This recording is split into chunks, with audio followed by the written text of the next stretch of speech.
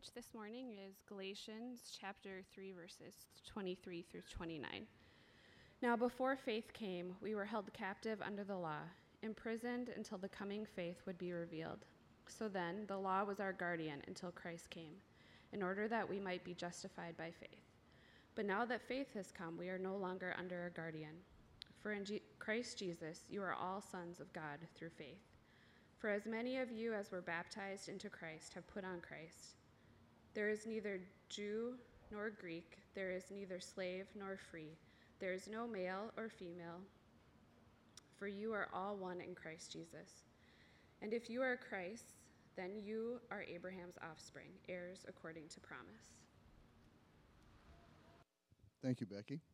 It's good to be back. My name is George, lead pastor of the church here, and I haven't been here for the last 3 weeks, which has been refreshing. So I'm thankful to Lawrence and Deirdre for filling in, and I'm really glad to be back. But today we are continuing the series on identity, gender, and sexuality.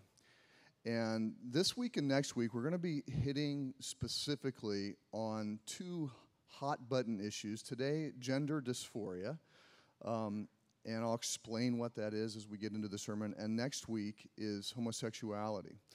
And so I just wanted to just make a few comments. We are in significant culture wars. And when I say we, our country, the world, really, in a lot of ways. But our goal in communicating on these topics that are central to the culture wars is not to take a particular side, not to reflect a particular political bias. It is to reflect on what the scriptures would have us believe and know about issues that it speaks to. And we want to reflect the kingdom of God. And the kingdom of God is going to be different than the kingdom of this world. And the positions of the world, whether right or left or in the middle or different altogether, they rarely reflect the kingdom of God. And just as Jesus, when he was on earth, came with a different kingdom, we are striving to be of the kingdom of Jesus Christ, to be of the kingdom of God. And so our goal in this is to look at these really challenging issues that are central to the hearts and minds of people, and profound in the struggle that people have with these issues and these realities. And that's why I wanted to call the sermon today "The Reality of Gender Dysphoria."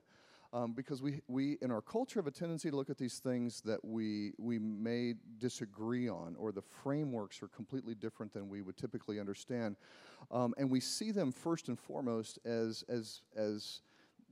battles in this culture war, and we fail to look at the realities in the lives of individual people and their experiences and what they're feeling and how they're progressing through life as being a part of a fallen world. And we've got to look at these dynamics outside of the lens of the culture war and from the lens of the gospel, and to see what it means to be the people of God, what it means to reflect the kingdom of God in this world at this time. So today, gender dysphoria, next week, homosexuality. Lawrence is going to be covering that one. So to begin with, what is gender dysphoria? So gender dysphoria is the sense that people have when they don't feel like their gender, their understanding. So when I say gender in this sermon, I'm going to be referring to what people consider to be, well, there's like 78 different genders now according to some lists, but we're going to stick to the traditional two, male and female. They don't feel that their person is consistent with the sex of their bodies. And so a person that may have a male body, but they feel like they're a female in their person in terms of how they think or how they understand their sense of self. That would be gender dysphoria, or vice versa.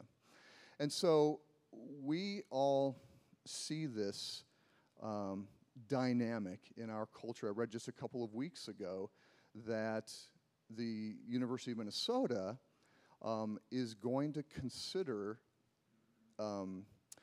not addressing someone in their preferred pronoun.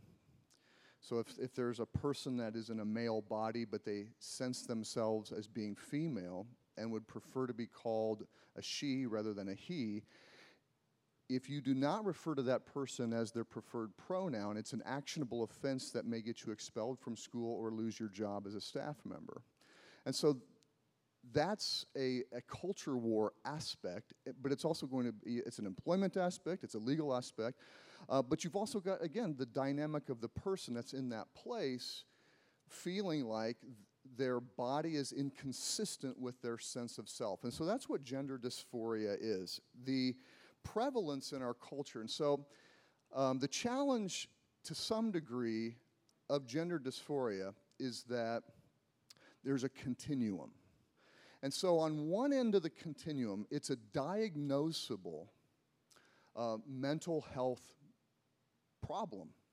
Because of the stress and the anxiety that people experience, because of this disconnect between their sense of self and their birth sex or their sex body.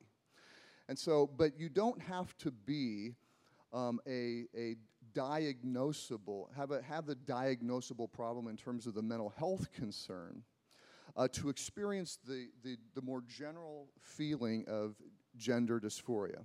And so from the standpoint of a mental health concern, it's about 1 in every 30 or 40,000 people. But from the perspective of this being something that is sensed within themselves, it's about 1 out of every 200 or 300 people.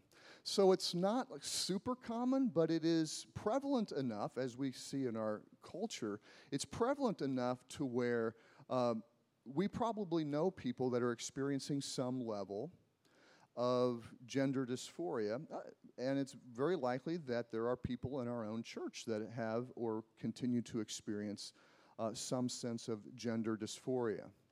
And so there's no clear scientific explanation as to what causes gender dysphoria, although there seems to be some anecdotal evidence that it has a lot to do with rigid notions about what our culture has positioned over centuries and other cultures as what it means to be male or what it means to be female, and senses of not aligning with those, along with the challenges that come with, because a lot of the experiences of gender dysphoria are coming out of the adolescent age group because of a lot of the changes that are happening to people's bodies during that time, as well as the social, cultural dynamics that are present at that age in terms of media and school and all that kind of stuff. But there's no clear scientific explanation to what causes gender dysphoria. But there is a sense also that because we have an erosion of acknowledging male and female differences, okay, which we're not going to get into a lot here. We've covered that in the past messages. And an erosion of gender roles, okay, even though they've been rigid or narrow, these things have been eroding to the point where there's a broad sense of us as a culture not being clear on what it means to be male, what it means to be female. And so this insecurity around who we are, again, especially in those adolescent years, when all of these changes are happening to our bodies, and a lot of those changes are sexual in nature. Okay, so the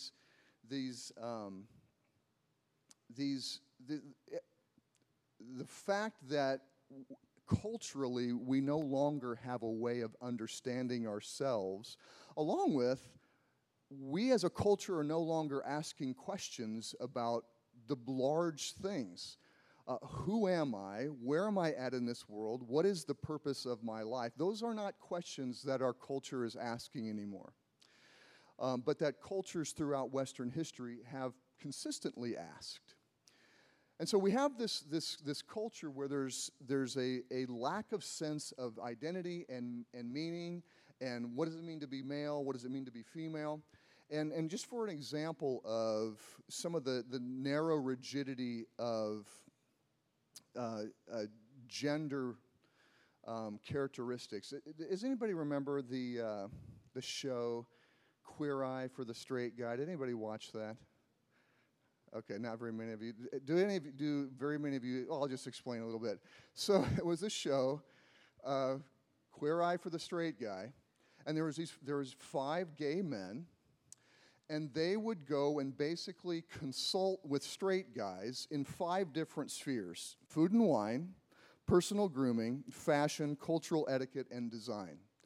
And so the fact that, and it was very specific, that straight guys didn't have a clue about food and wine, personal grooming, fashion, cultural etiquette, and design. And you needed a feminine perspective or a homosexual perspective to become educated on these things. And so does anybody remember South Park, the term metrosexual? And so if you were a man that knew anything about food and wine, personal grooming, fashion, cultural etiquette, and design, then you were considered a metrosexual. And so now this is, I don't know, 20 years ago, Tim? I mean, I saw you nodding your head. I did a sermon in the late 90s on sexuality in American culture, and I pulled that up. And as I was preparing this week, and we are so far away from what I was addressing 20 years ago. Because now there would be, most of you hadn't heard of Queer Eye for the Straight Guy. And the fact that there was a time in our culture, and this is what was so profound for me, there was a time in our culture where to be a straight man meant to be clueless about these things.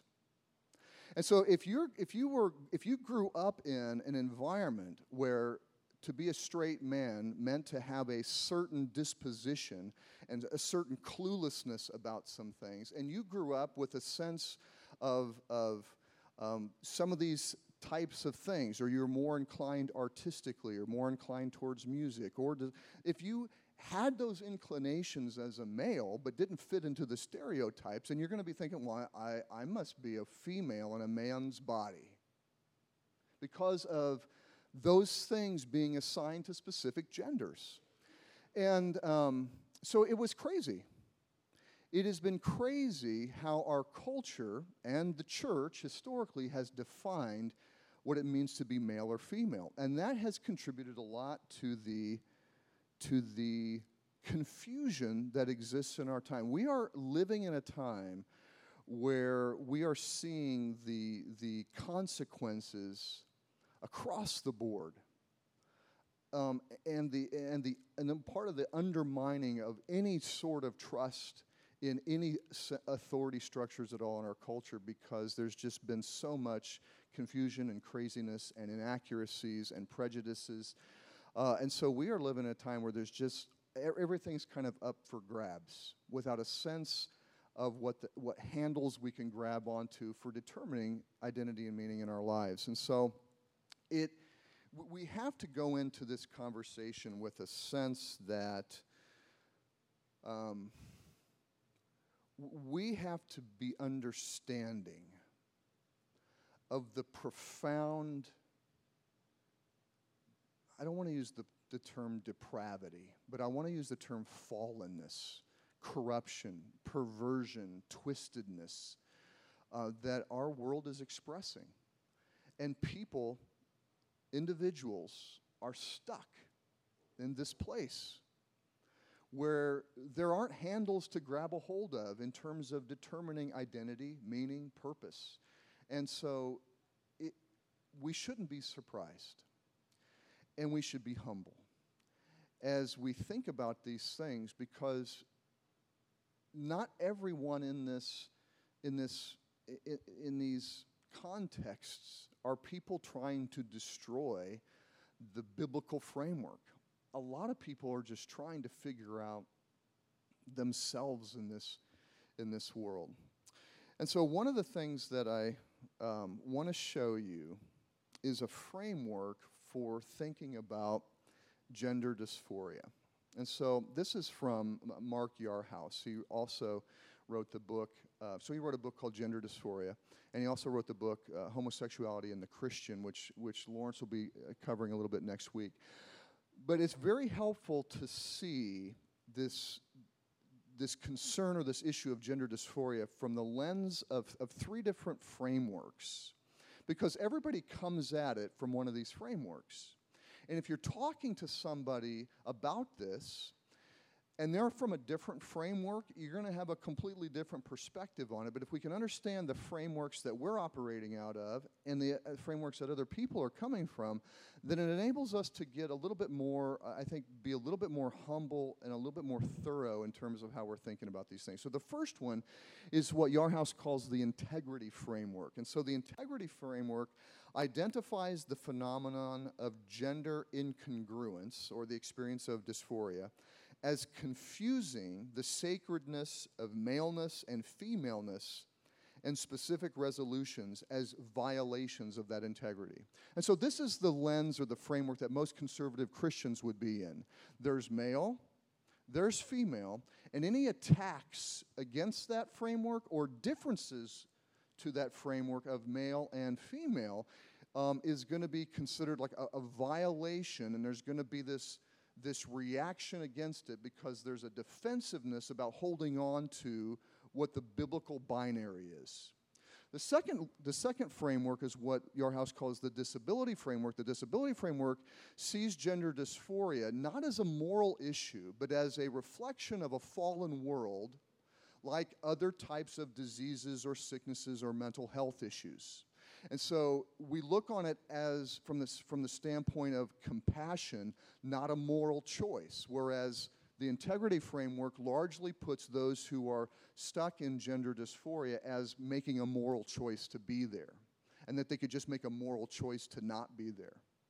The third lens is the diversity framework, and there are kind of two perspectives in the diversity framework. The first perspective, what Yarhouse calls the strong one, is that there is an agenda to deconstruct the binary structures.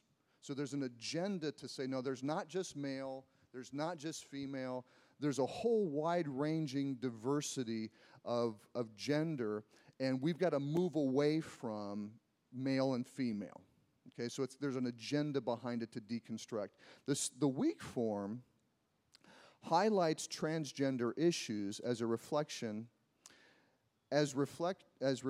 an identity and culture to be celebrated as an expression of diversity. And so there's an understanding that everybody is going to have a different sense of gender, and those things should be kind of celebrated, because one of the key elements in the diversity framework is that people are finding two things, and this is really critical for us to understand.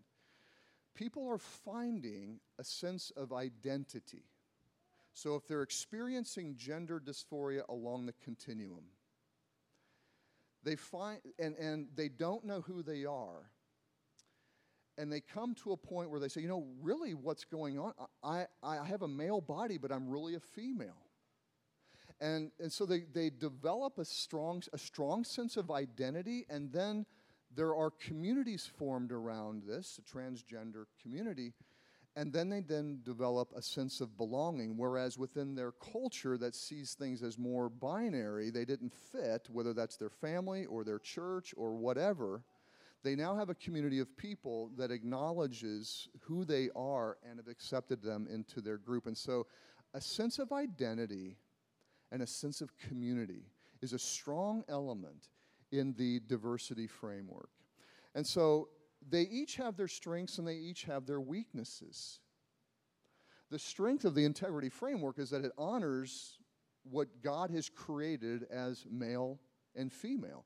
Its weakness is that it fails to approach it fails to approach the gender dysphoria concern and the people that are in it with compassion and mercy. The disability framework acknowledges that there is a fallen and corrupt and broken world and that people are stuck in that. So it's high on compassion and mercy. The weakness is that people then kind of feel like they've been labeled and have a problem. The diversity framework, the strength of it is that it acknowledges that people need a sense of identity and people need a sense of community. Its weakness is that this becomes their whole identity. And there's an agenda behind the strong form to undercut, from a Christian perspective and from a biblical perspective, to undercut what God has created as male and female, and what biology affirms as male and female, which again we've covered in previous weeks. And so that's the lens. That is the kind of three different lenses to see this discussion in. And so where do we land? How do we think about this? And the passage that I thought of today, the Galatians 3 passage, I think really hits on these two important issues quite well. It says that there is no male and female once you have come to faith in Jesus Christ and have been justified in Him. Now, a lot of people have used this passage to say, well, there's now no longer sort of any gender differentiation. There's no longer any sort of gender differences. There's no longer any gender roles within Scripture, which is clearly not the case. There is. This passage is not dealing with gender roles.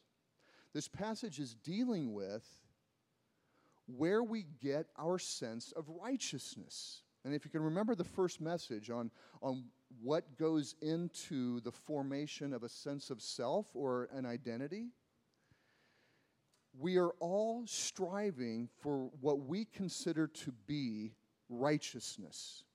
What is good? What does it mean to respect others? What does it mean to earn the respect of others? What is the good life? We are all in pursuit of righteousness.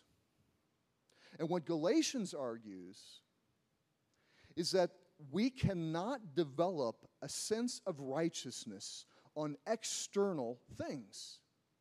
We cannot develop a sense of righteousness on our morality. We cannot develop a sense of righteousness in our gendered bodies.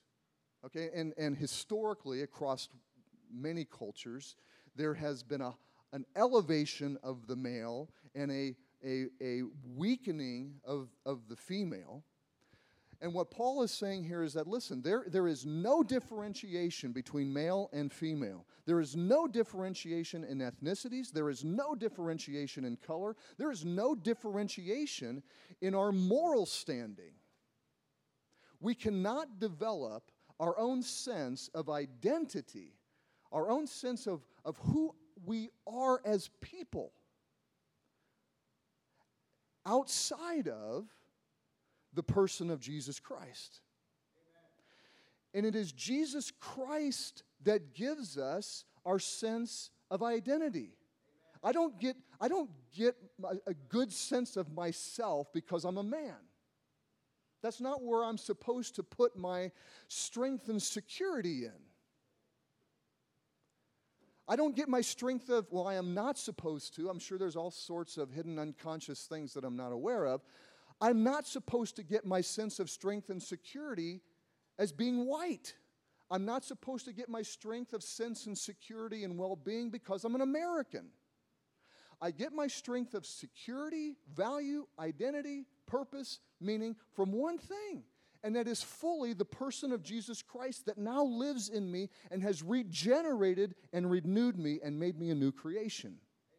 So that is where this is such a broad and powerful and complex issue. I've got 40 minutes.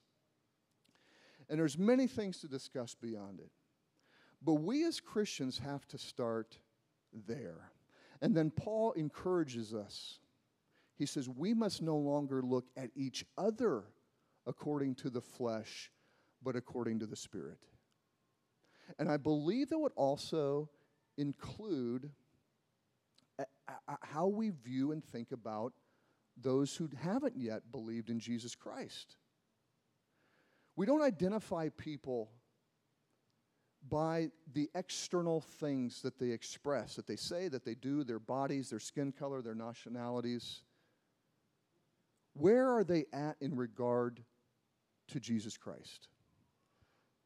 And then Paul goes on to say, so therefore, if you have believed in Jesus Christ, if you have put your faith in Jesus Christ, and so what does it mean to put your faith in Jesus Christ? Well, to put your faith into something means that you are now considering it to be true.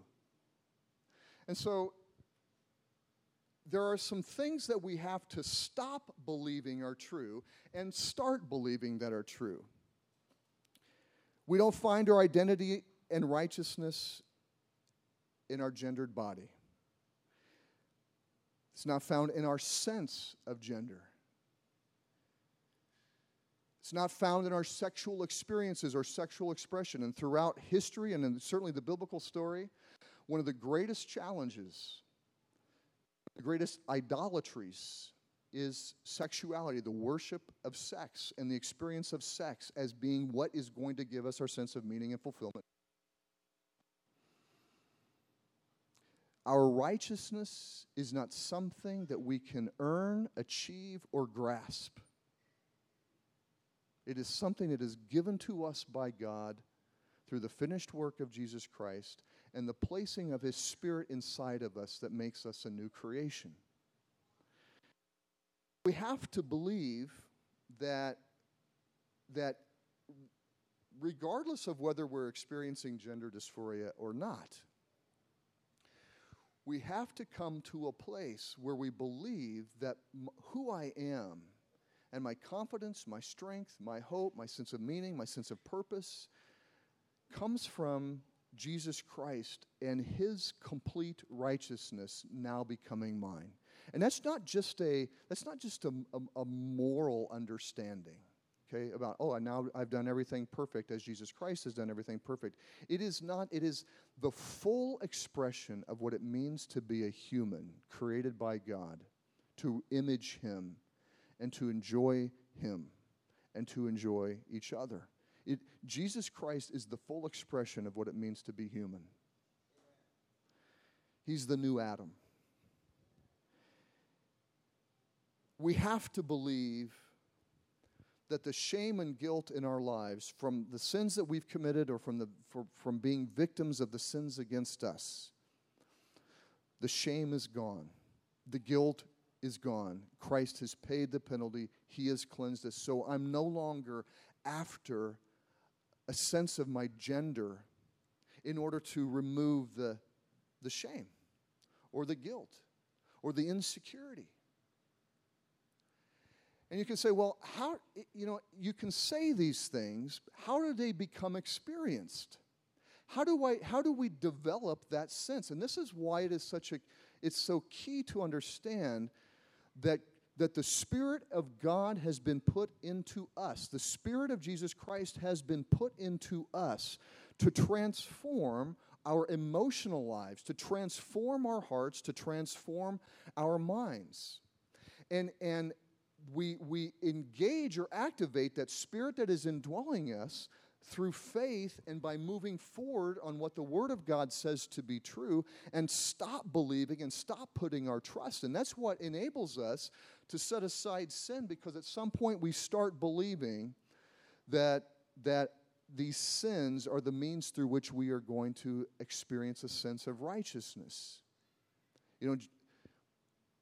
Joel and Josie no longer were experiencing joy and fulfillment in the binge watching of TV. And so they got to a point where, like, you know, it's really not doing it for me anymore. Everything, including brunches on Sunday morning, will eventually let you down. And we know that. We know that to be true. But the presence of Jesus Christ in us doesn't let us down. And He will make that transformation of mind and our feelings and our heart as we approach Him in faith, believing that He will do that work in us through the Spirit that He has given us. So that's that sense of identity, and we as a church have the responsibility then of manifesting a sense of belonging, because the passage ends up, you are now descendants of God, children of God, and co-heirs with Abraham, which meant that you are now a part of the family of God. Your sense of belonging is not a sense of belonging through a community that has a sexual or a gender understanding that you do. No more than a sense of community doesn't come from a men's group or a women's group. And traditional, so the men's and women's ministries have contributed to some of these rigid stereotypes of what it means to be male or female. We don't get our sense of belonging from these isolated, differentiated groups. We have one common identity, and that is we are children of God through Jesus Christ. He has given us His identity.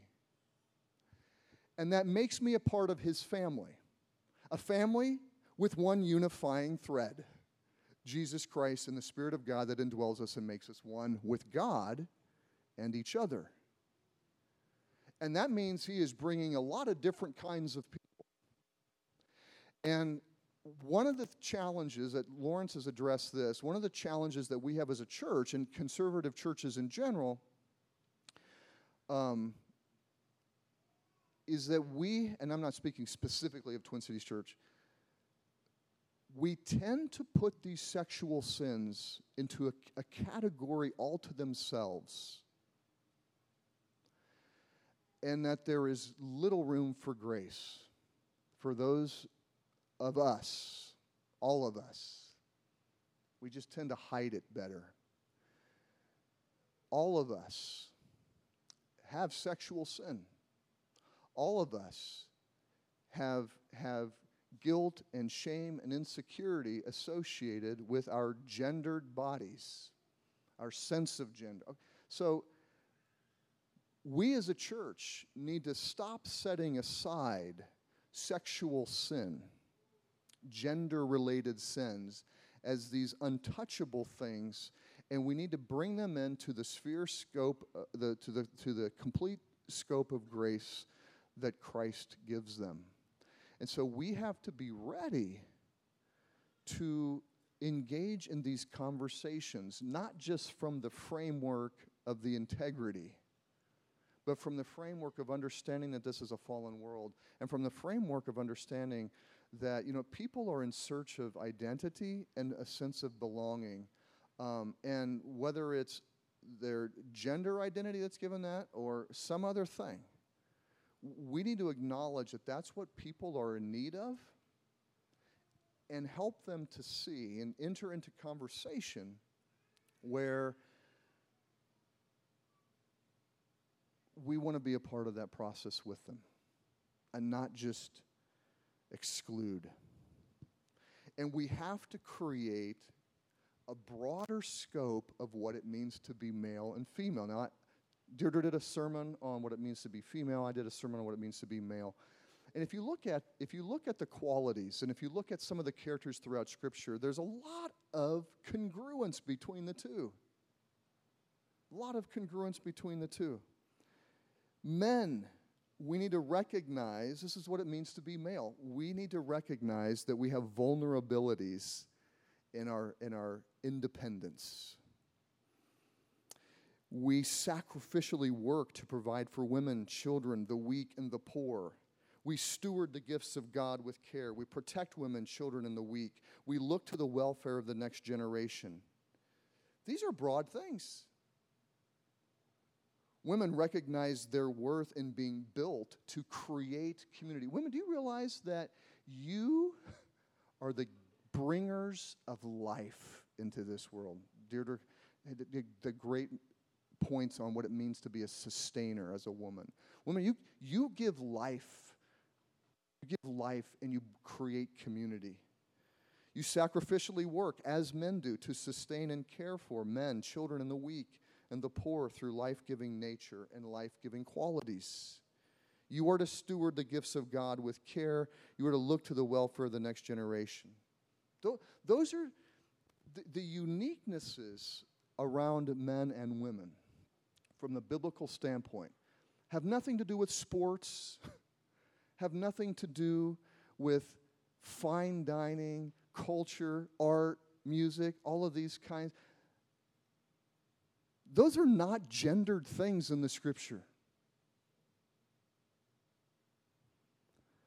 So we have to, as image bearers of God, and as His kingdom and His people, to recognize that how we think about what it means to be male and female needs to be biblical and not cultural.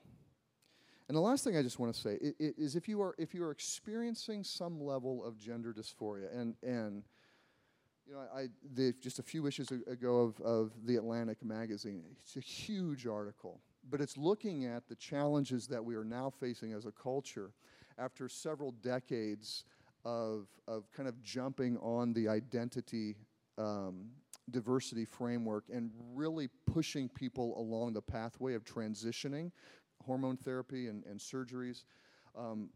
What they're seeing now is that the pendulum has swung too far, and that there's a lot of people that went through in their youth a lot of very invasive processes to conform their bodies to their sense of gender. Now that they've grown older, they have a sense that they are who they were born and the bodies that they were born into. And so it's just a whole level of challenges, and just kind of explaining we are at a place in our culture where we really don't know how to deal with this very well. And so I don't want to just take a few moments to make some glib comments, but here's what I would encourage you to do if you're here and experiencing some sort of gender dysphoria. Open up about it and talk with people that you can trust. Talk to some of the elders. Talk to your house church leaders. Enter into this process.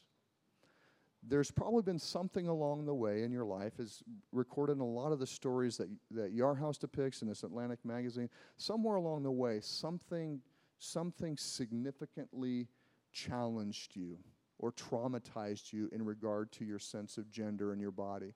And opening up and talking and exposing that and renewing your mind through the Spirit and through the Word and through the fellowship and the love of people is the best place to start in that process. Let me pray real